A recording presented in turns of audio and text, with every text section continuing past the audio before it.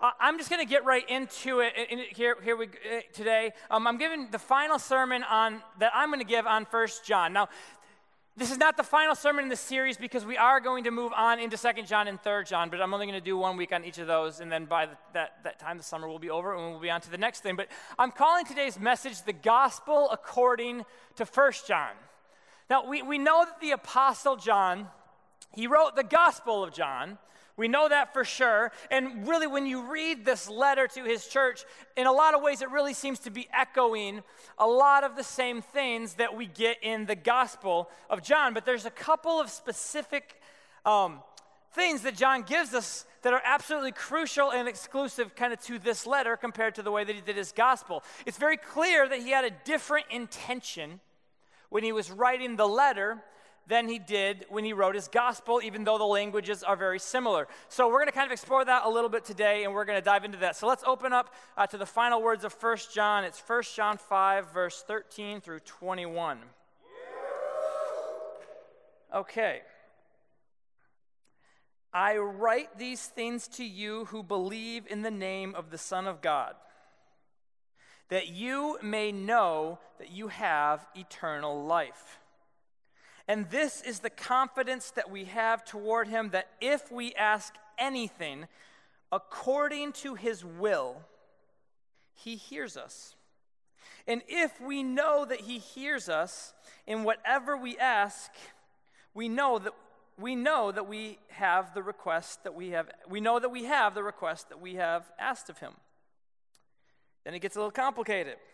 If anyone sees his brother committing a sin not leading to death, he shall ask God, and God will give him life. To those who commit sins that do not lead to death. But then he says this, but there is sin that leads to death. I do not say that one should pray for that. All wrongdoing is sin, but there is sin that does not lead to death. We know that everybody who has been born of God does not keep on sinning, but he who was born of God protects him, and the evil one does not touch him. We know that we are from God, and the world lies in the power of the evil one. And we know that the Son of God has come and has given us understanding, so that we may know him who is true. And we are in him who is true, in his Son, Jesus Christ. He is the true God and eternal life. And the whole entire epistle ends by saying, little children, keep yourselves from idols. Let's pray. Jesus, Lord, thank you so much, Father God, for just your word, for your amazing, never-changing, eternal word, Father God, that is so rich with just everything that we need for our lives. And today, Father God, as we explore yet again just a difficult passage, a passage that people have wrestled with for centuries, God, I pray, Lord, that you would just speak through me, Holy Spirit, that you would be evident in this room, Father God, and that everything that you'd have me to say, I would say, and let everything else fall away, fall to the ground, not even come out of my mouth, Lord. It is in Jesus' name that we pray. Amen. Amen. So what we just read, that section of scriptures that we just read, they are John's closing remarks in his letter to his church. Now, they're very intense. It's a very intense close if you really think about it, if you really were listening to what he says. But, one thing I really love about the Apostle John is very good at closing remarks. He's very, very good at it. Toward the end of his gospel, in John 20, verse 30 and 31, it's kind of the beginning of his closing remarks. He says this.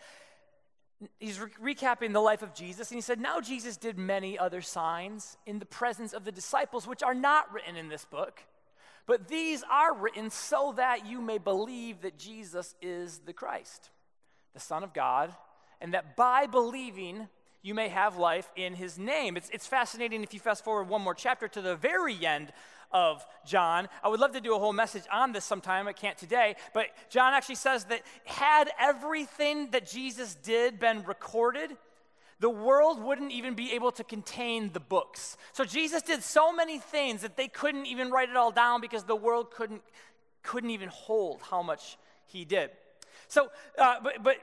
This is very interesting, kind of toward the beginning of his conclusion here in verse 30 and 31. He tells us this. He says his ultimate goal in writing the Gospel of John is that we may believe that Jesus is the Christ.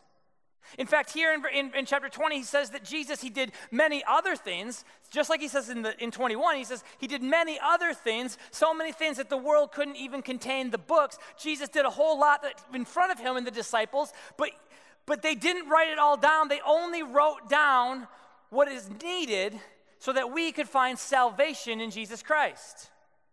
Everything beyond salvation is secondary. So throughout this entire journey of Jesus' life, John says, okay, this matters. This will lead people. This will help people with that process. This will be a step for somebody. This will lead people to salvation. These are the things that John decided were worth putting in the Bible. Everything else is secondary to this, that in Jesus and in Jesus Christ alone, by no other way are we saved. And only in Jesus is life found, and it is found today, here and now, in this place, in your life. So the only difference between this, his gospel, and then the closing remarks that he makes when he gives us this letter that we've been studying, is the Gospel of John was written to show people that in Jesus is life. That's the gospel. In Jesus is our salvation. But the letter to the church was written to people who should already know that. The letter was written not to tell them that. The letter was written to remind them of what the gospel means in their lives and how important it is that we have confidence in this gospel that we read about in the Gospel of John. So at the end of his letter, in his closing remarks, John begins by saying basically the same thing. If you were to compare those two, John 20 with 1 John 5, they're very, very similar in what he's saying. He's basically saying, hey, there's a lot of things I packed into this letter. I told you guys a lot of things that will help you navigate our broken world and know how to handle these situations that will come at you. You'll know how to handle situations in our world, not only just so you can get through them, but so you can actually make a difference in your community, so you can actually have a more fruitful life with your family. You can actually provide a better home, a better life, you can be part of making all things new in your city, right? John tells us a lot, but he ends by saying that I'm writing you. The reason that I'm writing you is so that you who already believe in Jesus may know, without a shadow of a doubt, with all confidence, that you may know that you have eternal life. But it's actually rather odd, the way that he begins with the concept of assurance. Please understand this. Jesus loves you. Jesus died for you. In him you have life. He pleads with us the entire time. Don't forget this. He knows, yes, you might sin, but you have an advocate, but do not forget this. You have assurance. But then he goes into something called the sin leading to death. He says, well, some sin does not lead to death, and we should pray for people.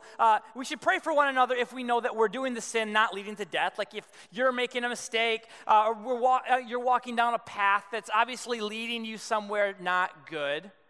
We need to be interceding, and quite frankly, we should be intervening in each other's lives when somebody's doing that, with the people we're in community with are going the wrong direction. But then John says something kind of scary. He says this, he says, there is sin that leads to death. I do not say that one should pray for that. So the big question becomes, what is the sin leading to death? What does it mean? And is John actually telling people not to pray for one another if they see somebody doing this sin? And if so, why would he tell us that? Because that just seems very counterintuitive to everything we've ever learned about Jesus, about the Gospels, about how we're supposed to constantly never give up on people and always be like avenues of grace for people. And just like you're talking about the prodigal son, we should always have our arms open, waiting for that son to come home. So there's a lot of debate about this passage. A lot of different perspectives that all think, of course, that they have the right answers. I'm going to share a couple of those different perspectives with you as we navigate them, because I think there's probably some things we can learn from all of them. But I do want to say this to you before I dive into this particular difficult passage. I share my thoughts on this passage with you in order that I may help, hopefully, prayerfully, through the Holy Spirit's help, it will help you in your life. It will help us in our community kind of figure out how do we navigate situations like this? How do we guard our hearts from this happening? I say it to you not because I believe that my commentary on it is better than anybody else's or more accurate than anybody else's. I know that if there are other ways that you read this, I would love to have a conversation with you about it. That's one of the things that we make central in our church is conversations. Like, hey, what is this saying and what does this mean to us? But I have spent this entire week wrestling with this one passage. Spent all week on it. And I've studied it, I've wrestled with it, and I just want to share with you where I landed on it and go from there. So, first of all, there are people who think that this may just be talking about the really bad sins. Like, oh my gosh, you did what? You committed what?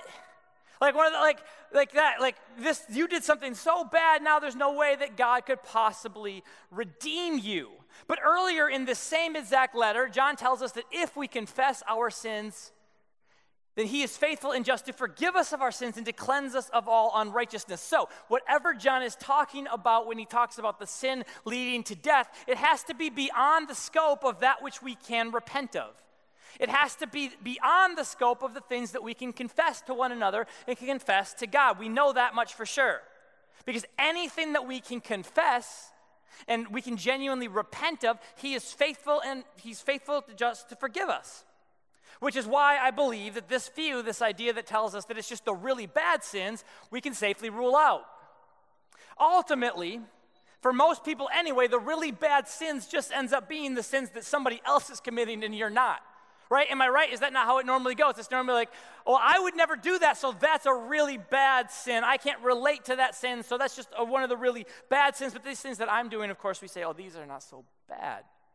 Right? But there's no real way to gauge that biblically or in a community sense, and so I feel like there's just all sorts of problems with reading it that way. I don't believe that's what it's saying. So some people believe that this is a reference to an Old Testament law that talks about intentional sins versus unintentional sins and the different punishments for each of these. Now, a lot of scholars and people are quick to rule this one out as well, but as I was studying it, I do see a connection here. I don't think that this is the end-all connection. It's not an end-all explanation, but it is worth not just discarding, it's worth exploring. But in the Old Testament, the punishment is much more severe for a person who commits an intentional sin than somebody who does one unintentionally. Others talk, of course, about blasphemy. That's what we all think is the unforgivable sin, which, again, that makes sense, but it can't really stand alone here in what John is saying. It all might play into it. But I want us to look at the Greek. This phrase in the Greek that says sin that leads to death is the Greek phrase hamartia pros thanatos. Hamartia pros thanatos. And what it means is sin going toward death. Sin going in the direction of death. It's literally what it means. Hamartia pros thanatos. It is a destructive path, okay? It is not the destructive result of one particular sin. That much is pretty clear. And what I mean by this is that this is not like I did something wrong and because I did something wrong, I got sick. This is not this, oh, I'm suffering in this way or in that way because of something I did earlier on in my life. Now, we, of course, know there are consequences for our actions, and we know that the Bible does have other things in the Bible about that. Those verses do exist. I do not believe that this is one of them. We need to really think about this, which, by the way, don't you guys like my path? I have a nice painted path. This is a pathway to death. But we need to think about this in the context of the letter that we've been given by the Apostle John, okay? In context of everything that John has been teaching us. And I know this is kind of a lot right now. Hang with me because I think this is really going to bless you. This really blew my mind as I was studying it. Okay, but you have to think about this in context. What is John saying? He's saying, hey, there's people who are saying that Jesus didn't come in the flesh. There's all these people who have the spirit of the Antichrist. It's among these people, there are these false prophets who are in the church, and they're deceiving people. They're teaching people all the stuff that's wrong, and it's off, and the whole church is at risk because of it, and they got to get people out just so that they can be healthy, and they almost got to start over. That's kind of what's going on in John's day. So for me to try to think about this concept logically, there's only one possible conclusion, as in, like, this is where he has to be going, and that is that John has to be describing the path that a person goes down, which ultimately ends with that person denying that Jesus came in the flesh. Which might sound like, oh, whatever, but we'll talk about it in a minute. Right, this was the big issue in John's day. It's the big issue. This is what he's writing about. This is the result of this sin. But what he's talking about when he's referring to is he's talking about the path, hamartia, pros, thanatos. So it is true that there was a law about intentional sins and unintentional sins. And the more and more I thought about this word intentional sins and unintentional sins, I started thinking less about the decisions that we make, and I started thinking more about the word intention. For obvious reasons, intentional sins. Because most of us, when you or when I, at least for me, I guess I can't speak for you, but when I think of the word unintentional, I think of the word accident. As you can see, I'm really working on my clip art integration into my sermons. This picture is the picture of a filing cabinet with just a single piece of paper in it. And kind of what I'm trying to get at is, see this, like most people, we find ourselves in bad situations a lot. We find ourselves in bad situations all of the time, and we make bad decisions all the time. People do that a lot. And quite frankly, those decisions rarely can be categorized, put into the filing cabinet of an accident. That's a very rare time. But a lot of times we screw up and we say, oh, it's an accident. But to call a sin an accident, in most instances, well, what you're always saying is you're saying, I legitimately did not mean to do the thing that I did. An accident indicates that you were going about your day as if everything were fine, and then all of a sudden something happened that you could not prevent from happening, and you could not prevent from doing the thing that you did. It totally takes all responsibility off of yourself. Now, that does happen. Accidents do happen. But most of the time, the sins that we would commit, whether we did or did not necessarily plan on or intend for them to happen, they wouldn't be categorized as accidents. If we weren't calling them sins, we were calling them something else, we'd probably file them somewhere more like mistakes. The things that we do, and then we feel bad about doing them because we know that they're wrong. In all reality, guys, if we were to categorize our sinful behavior, our mistakes would fill entire rooms full of filing cabinets, wouldn't they? Whether you're convicted by these things or not, the reality is we all have a lot of moments in our lives where we did not make the right decision. But watch this. And this is why I'm led to believe what I do about what John is saying here. John ends this section about sin that leads to death by saying, we know that everyone who has been born of God does not keep on sinning. See, if you sin, you feel guilty. You feel guilty if you sin, if you have Jesus Christ living in your life. You feel guilty because God lives inside of you. And because God is living inside of you, you know right from wrong, even in the moments that you choose what's wrong. Okay? Even in the moments where you choose wrong, you still know the difference. That's why typically we don't blame shift. If you're in Christ, you don't pass blame off to somebody else. We take ownership of the things that we've done wrong. That's what repentance is. That's how forgiveness comes. But the more you pattern your life after doing wrong, the less that you will feel that it is wrong. Our hearts and our minds learn things, okay?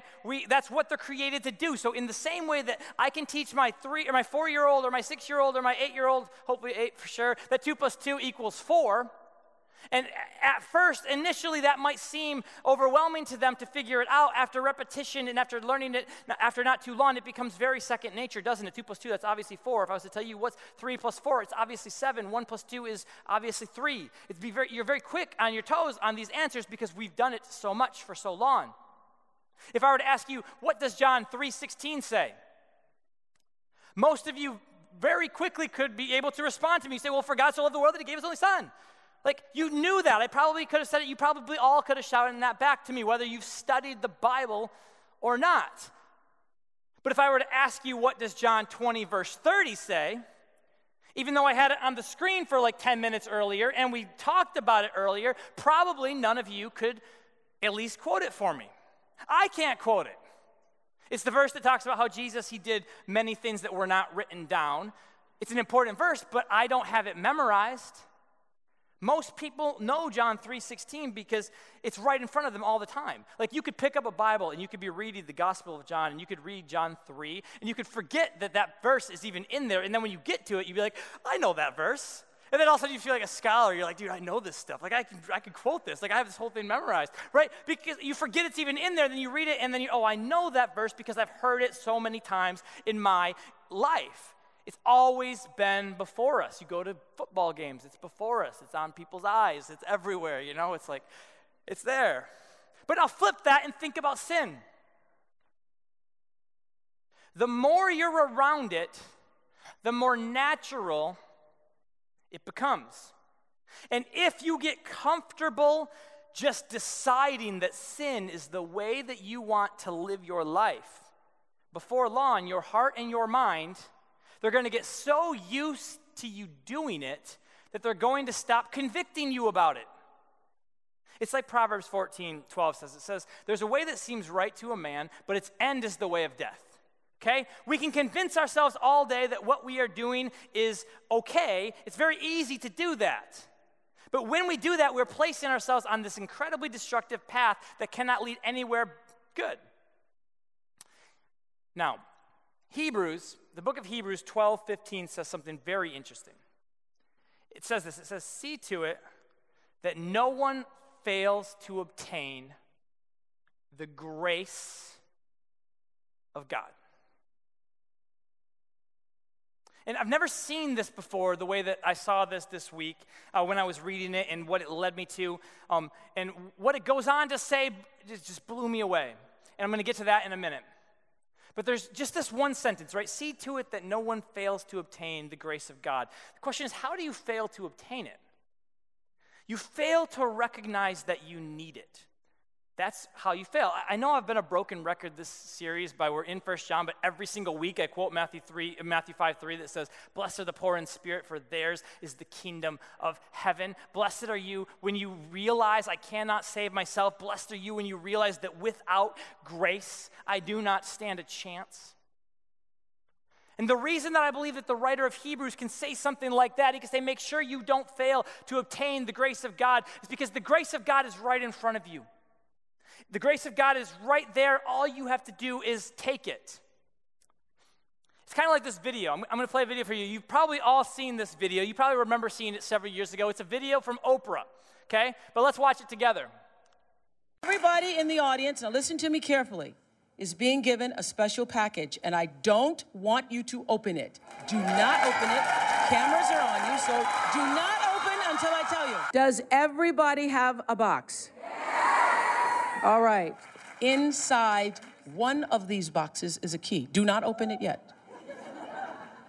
Okay, everybody listen up. Here is the deal. If your box has a key, you will be the last person today to get one of those cute little G6s.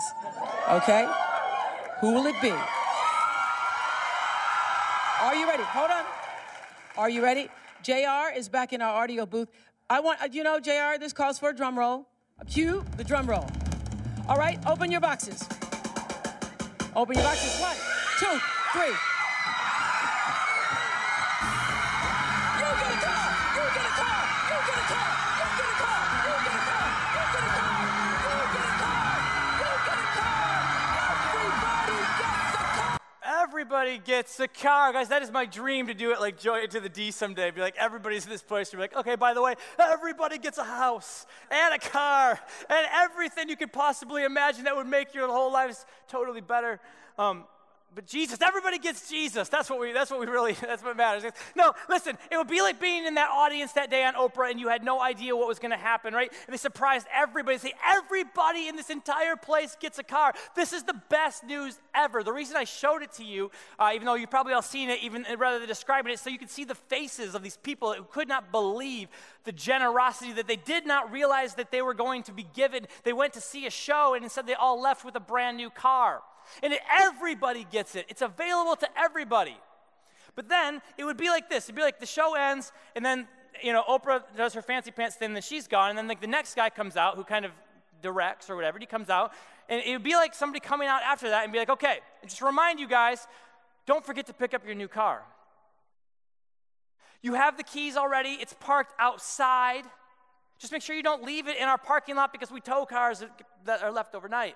Get them out of here. Take your car home. Every one of you gets it. It is absolutely yours. It would be insane to leave that place without a car. That is what the writer is saying. Do not live your life as if you don't need it. Don't live your life like you don't need grace. You were just given the greatest gift that you could ever imagine. Accept it. Take it as your own. Like, jump up for joy. Hug your mom. This is one of the most amazing moments of your entire life. Everything just changed. It was amazing. Okay, now follow this, okay? This is what Hebrews says. He says, see to it that no one fails to obtain the grace of God. And then it says this. This is huge. It says, that no root of bitterness spring up and cause trouble, and by it many become defiled. Which this is extremely significant, and I'm going to explain this in just a moment. But then, and I never noticed this before, I never put these two together before, but then it goes on to connect to the thought of Esau, the story of Esau. And the story of how Esau stole his birthright for a bowl of red stew. It's a very odd story for those of you who don't know it. There's this guy Jacob, and he's the younger brother to this guy Esau. And Jacob, he's a really good cook, because that's what we Jacobs do. We cook really, really good food. Yeah, you got to try my salmon. You guys, it's really ridiculous. But he made stew. I don't do a lot of stew. But he made stew. And Esau comes home. He's like working the field. He comes home, and he's exhausted. And he smells this stew, and he's like, Jacob, give me some of that stew. And Jacob, he's like being mischievous and conniving, and he's kind of a mean dude. He's like, I know I'm a really good cook, and but you are the firstborn, and you have the birthright. So it's like, let's trade. I'll give you a bowl of stew if you give me your birthright.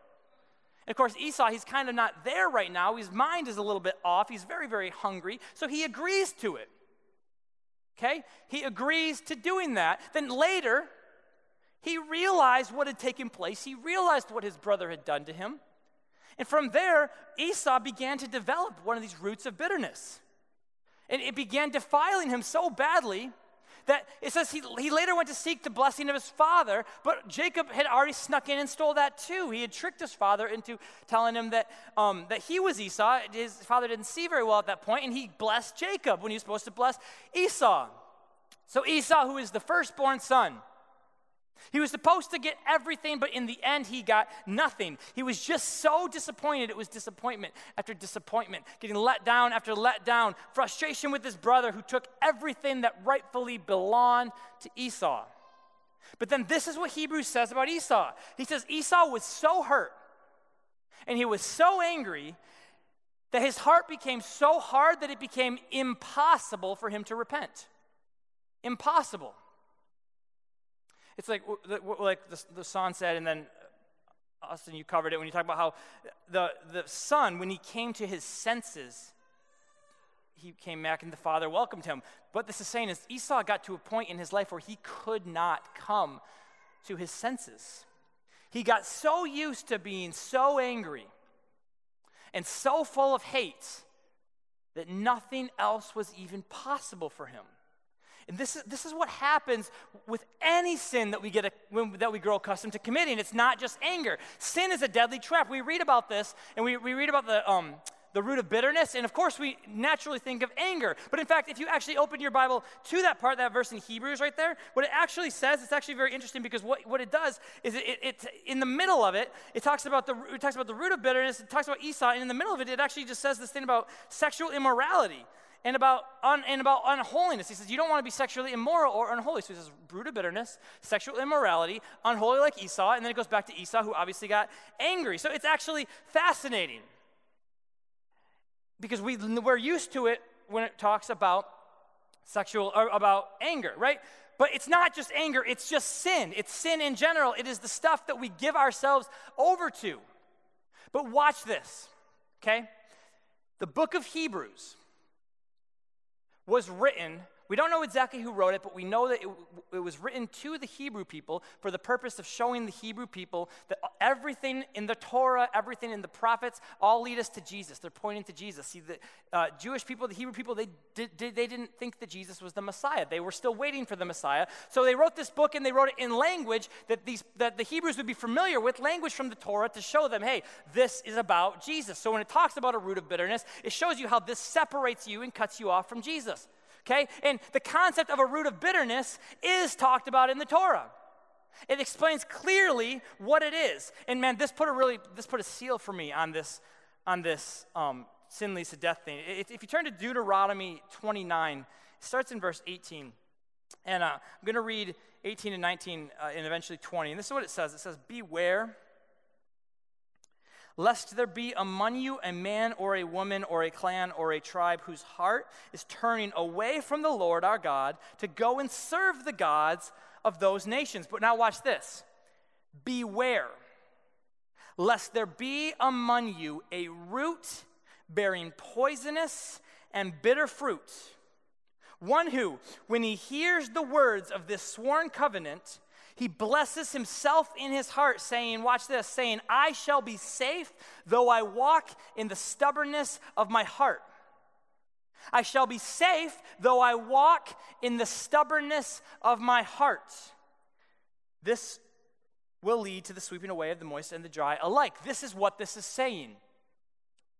It is possible for a person to become so numb, so used to sin, anger, sexual immorality, greed, violence, gossip, indifference, injustice, whatever it might be, that even though they know that there was a cost to that sin, it was a cost to put them into covenant with God, they know what it costs, yet they treat it like it does not cost anything, like there is no cost. And they treat it that way by making intentional, deliberate, thought-out decisions that are just wrong. It's not just that they're making decisions that are wrong, but they have, through a process of willful repetition, actually convinced themselves in their heart that these things are right. These things are not wrong. I walk in the stubbornness of my heart, and I think that I'm okay. I think that doing that is fine. In their stubborn hearts, they have convinced themselves that it does not cost anything. And look at what verse 20 says about those people. The Lord will not be willing to forgive them. The Lord will not be willing to forgive them. Back to 1 John chapter 5, verse 14. And this is the confidence that we have toward him, that if we ask anything according to his will, he hears us. And if we ask that he hears us in whatever we ask, we know that we have the request that we have asked of him. If anyone sees his brother committing a sin not leading to death, he shall ask, and God will give him life. To those who commit sins that do not lead to death, but there is sin that leads to death. I do not say that one should pray for that. When John says to pray for people who sin, but then he says there is sin that leads to death, and I do not say that we should pray for that. He's not telling us to stop praying for people who have strayed in such a way that you or that I have deemed too far gone, guys. That is just simply not our call to make. We don't give up on people. But what John is saying is that he knows that there are people like Esau, People who have hardened their hearts so much that just like Esau, it is now truly impossible for them to repent. And it's not because God doesn't want them to repent. It is because their entire lives, even though they want to repent, they're still thinking about themselves. They can't get past what was done to them. Hebrews says that Esau sought repentance with tears. Like he wanted to repent, but he did not want it bad enough because his heart could not let go of what had been done to him. And it destroyed him. And John says here, he says, well, I tell you to pray for sinners because the world is so broken. And our job is to be a part of reconciling that world. And there are certain things that only God can reconcile. And so we pray and we put that in God's hand. God, do this for us. But he's not telling us not to pray for somebody. He's just telling us that when I'm telling you to pray, I'm telling you that anything we pray in accordance to the will of God will be answered. But as you can see here, if someone is just too far gone, I'm not telling you that that's going to get answered. I can't tell you that. Because God's not willing to forgive someone who's unable to repent. So we can still ask. John's just letting us know, there's only one time that God can't respond. And it's this. When people have hardened their hearts so much, and they've lost themselves in themselves so much, that they can't even hear the voice of God anymore. Just can't hear it. They couldn't hear the voice of God if they were sitting in their bedroom and a loudspeaker came out from heaven, broke through the wall, and started talking to them. They still couldn't hear it. Church, if there's one thing in the entire world that I want to make sure that you understand, it's that the gospel is for people who know that they need it. The gospel is for people who can come to terms with the fact that in my own life, I am not who I should be. In my own life, I will not make it on my own. In my own life, I cannot do it without Jesus. That is the gospel. Yet some of us live our entire lives doing everything that we can to convince ourselves that we do not need the gospel. This is what makes sin so dangerous. The first time you might fall into it, it might even be an accident. But before long, you're walking into it. And then before long, you're diving into it like you would dive into a pool on a hot day. This is the most natural thing. It is so hot, all I need to do is go in because that's what makes me feel good. And the more that you feed it, the less that you will feel it. You just start doing it. You just start having it. One of the most dangerous paths that a person can walk down is this road toward justifying themselves. We've seen this a lot in our world today. We've talked about it a lot in this series, that there are people who, at least there are things that people used to think were bad. Or at least for us to be able to say, hey, this isn't right, like that at least would be like a moral position, it would be a standard. But now people actually tell us that we're evil if we hold people to a standard. Or we're evil if we even believe that at all. Morality in many instances is considered immoral today in our world. It is considered unjust in our world today. The cultural majority is that sin must be accepted, and it must, and for me to even call it sin is bigotry, intolerance, and even injustice, which is the worst thing in the world to me because we're trying so hard to fight injustice. But yet this is what we're accused of. Because Jesus, he was not kidding when he says that I'm sending you out as sheep in the midst of wolves. He wasn't joking. That's why he says you need to be wise as serpents, but you need to keep your innocence. Innocent as doves. Because we're going to need Jesus if we're going to navigate a culture like that. A culture so void of him, yet so desperate for him. People want to feel like they're okay. People need to feel like they're okay. But they're not content having to rely on it be Jesus who makes them okay. They want to feel like they're okay just all on their own. And this is the reason that they do that. It's right toward the end of 1 John 5:19, John tells us this. It's one of the last things he says. The whole world lies in the power of the evil one. In church, if you spend enough time in the world learning what they're teaching, but you're barely spending any time at church, and you're barely spending any time reading your Bible, and you're barely spending any time praying or fasting or seeking God's face, and you're barely spending any time with other Christians in healthy communities, or any time seeking God's will for your life, or seeking God's protection over you as you navigate this incredibly broken, sinful world, then you run the risk of doing this. You run the risk of coming here, hearing the gospel, but then going out there and seeing people who seem to be doing just fine without the gospel. And if you don't have a grasp on why the Bible is important, on why this book matters, if you don't have a grasp on why what Jesus did for you matters, you very easily could start to think that you do not need it. And we see it as just this obvious thing. Of course, we would never just do that, but it's subtle. It's subtle. It's you and it's me slowly drifting from the things that we know are true. And because it happens so slowly, we don't even notice it.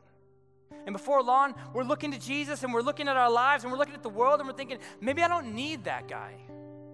My life's turning out okay. I really enjoy doing these little things that the Bible seems to be telling me not to do. Why would God want me to suffer by depriving myself of such pleasure? Maybe the gospel isn't what it says it is. And that's the message that is in our world, because the world lies in the power of the evil one. But if you buy into the lie, before long, you're going to be saying that Jesus did not come in the flesh. Now, I know you're not going to be saying that with your words, especially after 16 weeks of me telling you how bad it is to say that. But you're going to be saying it with the way that you live your life, with your actions. If you live your life in a way that says sin does not matter, then what you're saying is that Jesus did not need to be torn apart for you. There's another place in Hebrews 10:26, and what it says is if people go on sinning deliberately, if we make a conscious decision to this is just the way we want to live, it says that when we do that, the sacrifice for our sins no longer remains. Because what we're doing, it says, is we're profaning the covenant. We're profaning the work of the cross. We're saying this doesn't matter. We're saying it wasn't necessary for you to do that. It has no effect on my life that you did that. It has no effect on my being that you did that. But this is what John reminds us at this very end. He says, yes, guys, the world, it lies in the power of the evil one. But we know that the Son of God has come and has given us understanding, that we may know him who is the truth. This is why John wrote the letter, that we may know. That we may know that Jesus is stronger. That we may know that Jesus is living in us and that he really did come in the flesh to die for us. And that he really is worthy of worship. And that he really is worthy of you and of me giving our entire lives to him. The gospel is worth the pain that comes with repenting. I know it's hard to repent sometimes. The gospel is worth it. Repent. It's worth the work that it takes to forgive another person. It is worth the sacrifice of all these earthly goods that you might be missing out on or giving up on to remain in the will of God, to be able to continue to do his mission in his kingdom the way that you're supposed to do it. It's worth it because we know the truth and we have the truth and God is on our side. And John ends this letter. The very last thing he says in the whole entire letter, and it seals this entire book. Little children, keep yourselves from idols. Keep yourselves from the things that make you feel like you don't need God. Keep yourselves from antichrists, antichristos, things that seek the place of God. Keep yourself from filling voids that you might be feeling with things that ultimately will let you down. Because those things, here's the problem, they'll satisfy you for a moment. They'll satisfy you for a season, but ultimately it will leave you empty, just like we talked about last week. They'll make you feel good for a moment. That's why it's so dangerous. You'll do it, you'll feel full for a little while, and then the moment that you get to a place where you don't have it anymore, you're going to keep thinking, man, how do I get back to that? How do I get back to that? How do I get back to that? Right? The less you're going to think about the things that truly fill you, the more you keep filling yourself with other things. Think, how do I get that again? I want to feel that way again. I want to feel that way again. How do I get back to that again? Guys, save yourself from all that junk. Save yourself from that stress and from the burden of it all by keeping yourself away from it entirely. Because Jesus is enough. So understanding the difference in how John wrote his gospel and how John wrote his first letter, it is absolutely pivotal, it is absolutely crucial for you and I to understand what this letter actually means. John wrote his gospel so that people who did not know Jesus could be introduced to Jesus. But the letter was written to us who that introduction had already been made. We already know Jesus, to show us and to remind us that the gospel changes everything in our entire lives and in our communities and in our family. John wrote this letter to show us that the gospel, it's the only thing that will stand the test of time. It's the only thing that has stood the test of time, and it's the only thing that will. There are a million counterfeits out there, but there's only one God, and his name is Jesus. And he died for you, and he's enough.